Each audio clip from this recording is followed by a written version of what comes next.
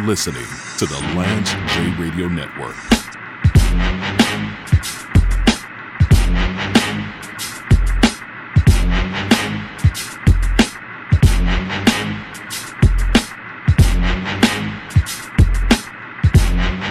Tell us about your consultancy, your business, and how you got into that business when you were a young man, when you were 8 years old, riding your bike. Did you say, I'm going to grow up and I'm going to be the CEO of a healthcare consulting company and work with revenue cycle management and help companies to be more lean and successful? Sure, absolutely. Well, first of all, thank you very much for having me on the show. It's a pleasure to be here. Congratulations on your upcoming anniversary, your birthday. It's going to be a month of celebration, right. and that's great. I should have spread my gifts out a little bit more. That's right. That's what everybody tells me. Yeah, that's right. Well, first and foremost, though, growing up in Central Jersey, you really had your choice of football teams. So right. You lean north, you lean south. Where'd you go? Either Eagles or Giants.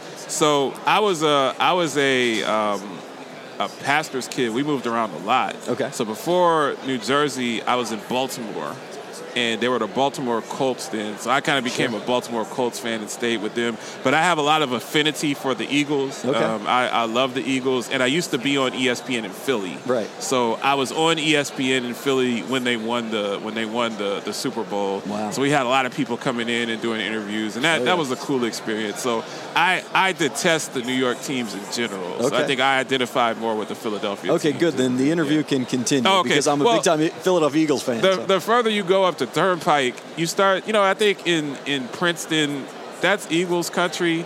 You start going further up into Edison and some of those areas, then you're in the New York Giants. Right. I don't know. If you're a Jets fan, I think the Jets fans are just masochists. They just want to be abused. I mean, I know they have Aaron Rodgers, but I couldn't be a Jets fan. I was talking about, at some point, if your team is bad for 30 or 40 years, you have a right to punt you get to and to go in another place. Well, before we get started, I don't want to. What do you feel about the Eagles? I felt that Jalen Hurts. I'm a big Jalen Hurts fan. Big time. I think not just because of his prowess as a quarterback, but he's so mature, and I think you want an adult in the room. You don't want a diva. You don't want a guy that's on Instagram, showing us all of his cars and his jewelry and all of that stuff. I want my quarterback wearing a suit, the first person in, the last person out, and that's what he is. And he's developed his game and gotten, to be much better as a pocket passer. That's right. I felt that he outplayed Mahomes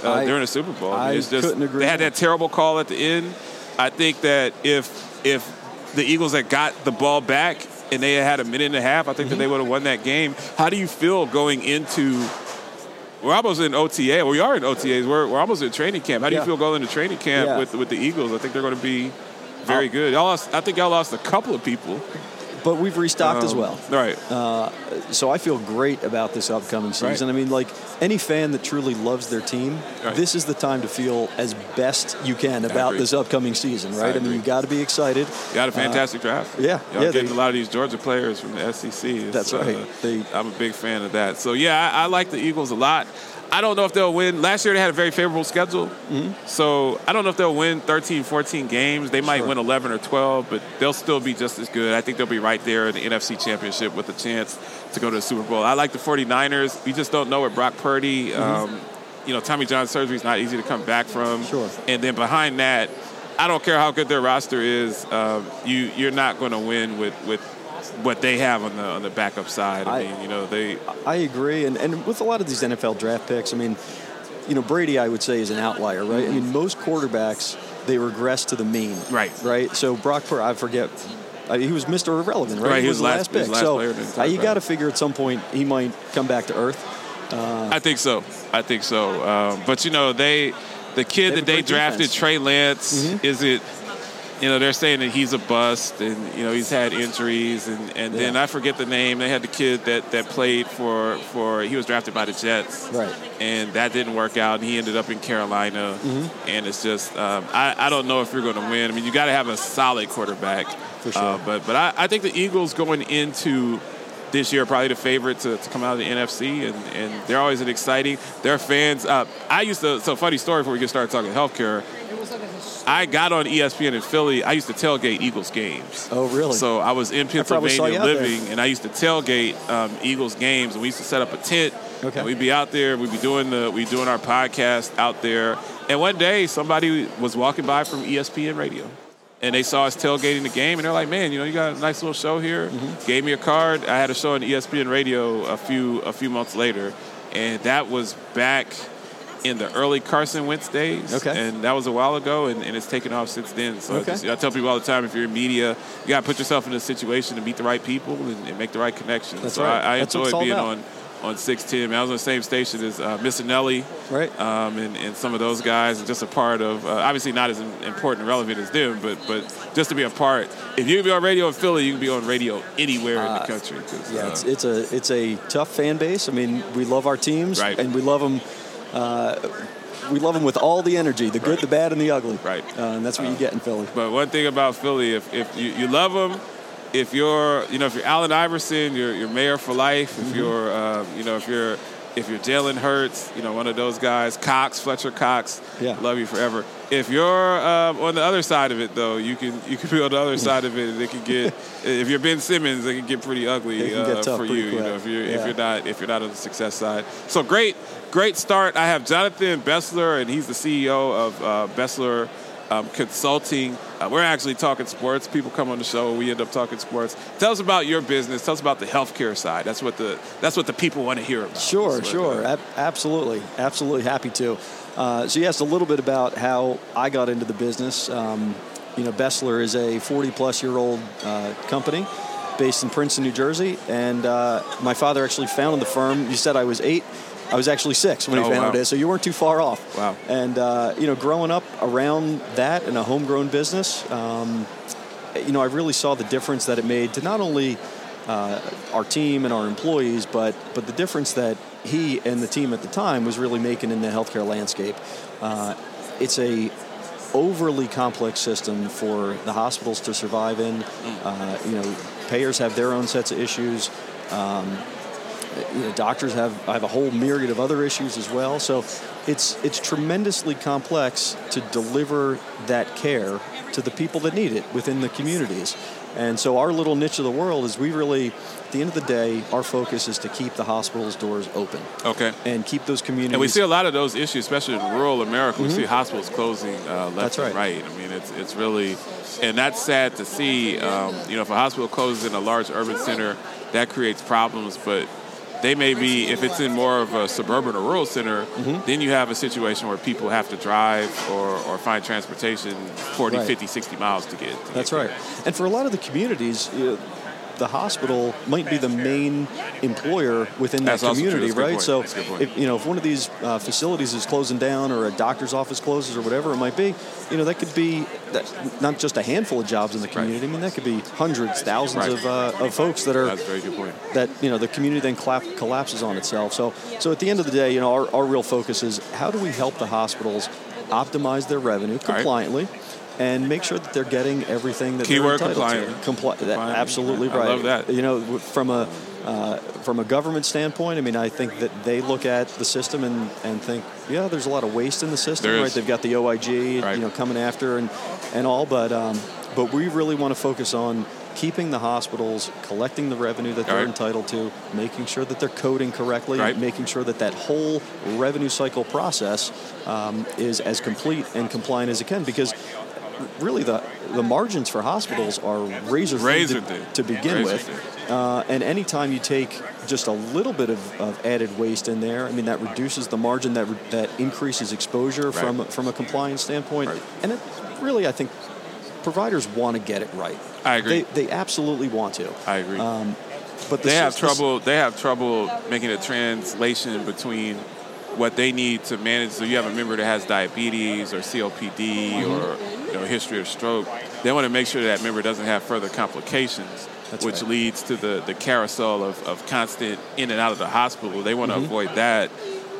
Where they don't necessarily have the most proficiency is how do they do that within the structured language that CMS creates for reimbursement. I think that's where people like yourself come in. So just curious, Jonathan, when you go to when you go to a provider group or a hospital group or a payer, whoever you're working with, what are some of the consistent areas that you see where there are opportunities for improvement? Is it data collection? Is it the analytics system? Is it just something as simple as, the process of getting the EOBs mailed out? Like, where are kind of the 2 or 3 key areas where you come in and always say that, hey, these are things that I see pretty much everywhere that I go where there are problems that if we fix these couple of things, that's 50% of the issue right there, and we can start nibbling away at some of those. Sure. Do I only have to pick 2 or 3? You only have 2 or 3 most ones. Sure, the biggest ones. Well, it really starts with the data. Right. And, I agree. We say a lot, garbage in, garbage out. So on the front end of the revenue cycle, making sure that when a patient presents him or herself to the facility, that the front-end registration process is as efficient and as complete as possible.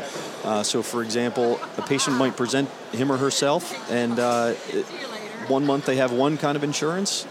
That patient might come back 3 months later, and they have a whole different insurance plan.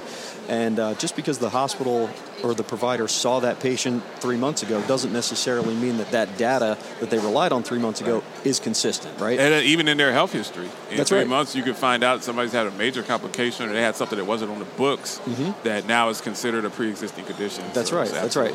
Obviously, for the folks that do come in and need consistent care, their lifestyle changes as well, right? So they've got a new comorbidity that they didn't have three months ago or whatever it might be. So it really starts with the data collection process and making sure that historical information of that provider or that patient is collected by the provider, so they know what to do with that patient when they need to. Because really, medicine is very personal.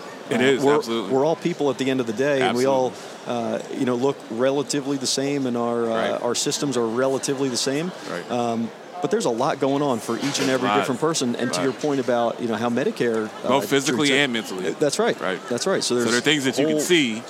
If somebody needs a hip replacement, you can probably see that. But there are things going on mentally that you can't see. That's right. Live from the Paragon 7 studios, you are listening to the Lounge J Radio Network. Paragon 7 Studios.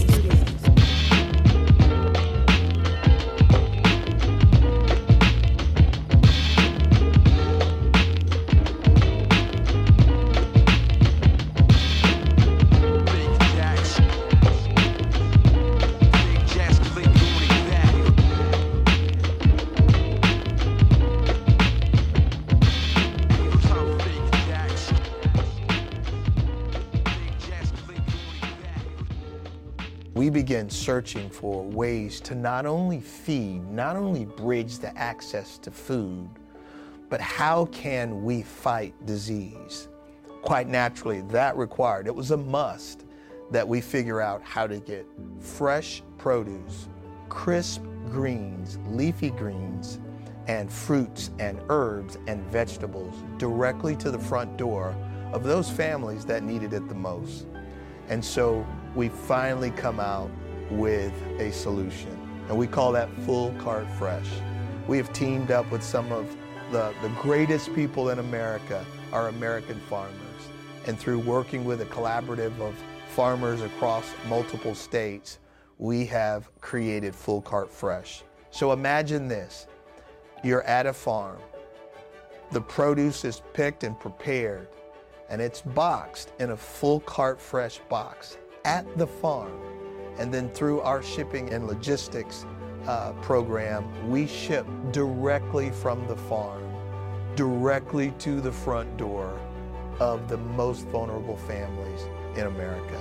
We have got families and seniors and children around the country who are hungry and as well as hungry are really managing and coping with serious illnesses and diseases. So come along, help us. Help feeding children everywhere through our Full Cart program and the launch of our new Full Cart Fresh. Help those families in need. Rampage, the first lieutenant of the Universal Flipmo Squad. The construction Timbs are classic in Philly and New York. They are. Connecticut, James Lewis. Never been to Connecticut, man. Connecticut, Jersey, You definitely from Uptown, New York. You definitely Manhattan, from New York if you shouted Harlem. out Connecticut. You're listening to the Lance J Radio Network. WaterLab's AI prides itself in understanding the true healthcare industry drivers. Our Transform RCM suite of solutions focuses 100% on intelligent automation. Our solutions make use of robotic process automation, machine learning, and artificial intelligence. The value this brings to our clients greatly impacts the time, effort, and financial constraints that keep healthcare executives up at night. This is James Lewis, host of the Lance J Radio Network HealthCast series, here for WaterLab's AI.